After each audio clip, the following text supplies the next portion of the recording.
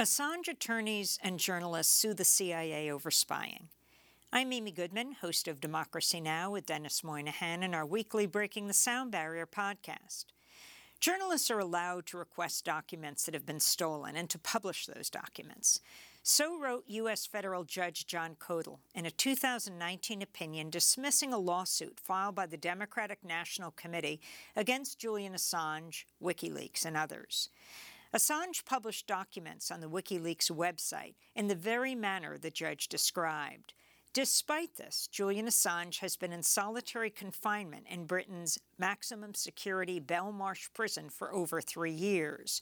Before that, he spent 7 years living in the cramped Ecuadorian embassy in London.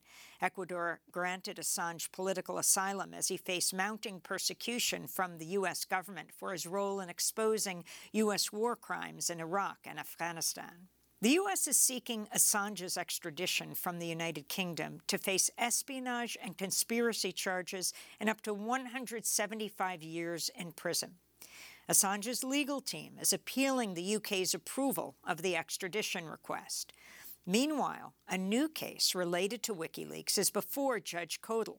Journalists and several of Assange's attorneys have sued the Central Intelligence Agency and former CIA Director Mike Pompeo, alleging the CIA spied on them when they visited Assange in the Ecuadorian embassy, recording conversations and secretly copying their phones and laptops. I'm a New York lawyer. That's Deborah Herbeck, an attorney who met with Assange at the embassy several times, speaking at a news conference announcing the lawsuit. I have the right to assume that the U.S. government is not listening to my private and privileged conversations with my clients, and that information about other clients and cases I may have on my phone or laptop are secure from illegal government intrusion.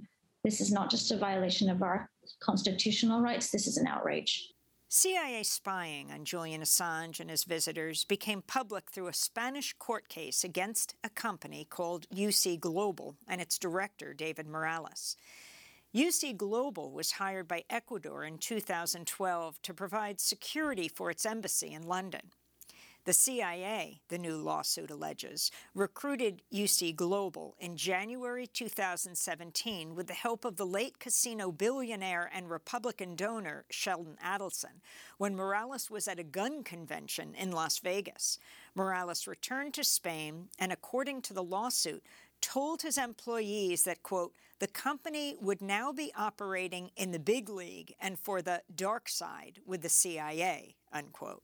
Donald Trump had been a big fan of WikiLeaks during the 2016 campaign after the site published thousands of emails stolen from the Democratic National Committee and from Hillary Clinton and members of her inner circle. WikiLeaks! I love WikiLeaks! That's Donald Trump in a speech in October 2016.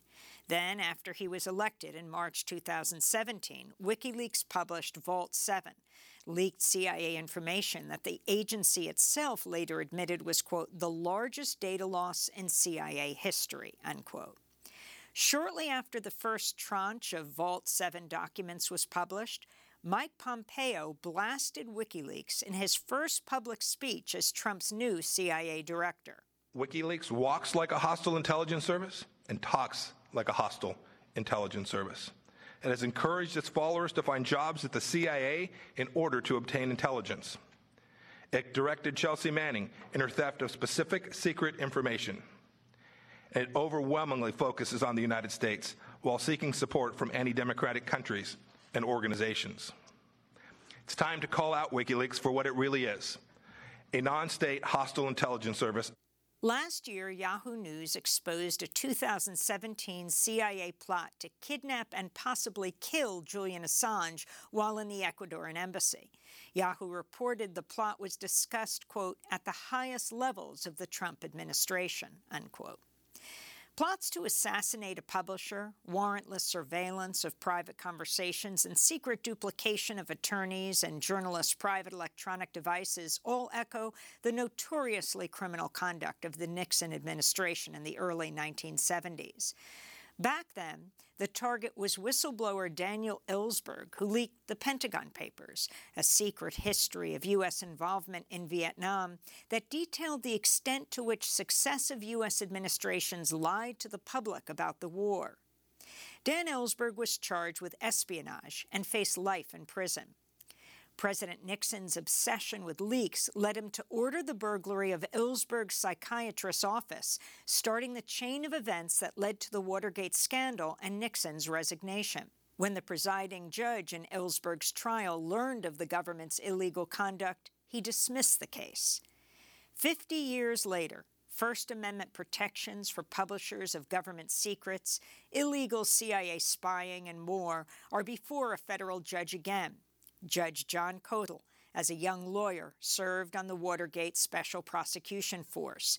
Now presiding over this case, filed by journalists and Assange's attorneys, expect more CIA criminality to come to light.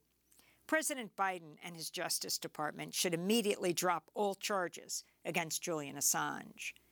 I'm Amy Goodman with Dennis Moynihan.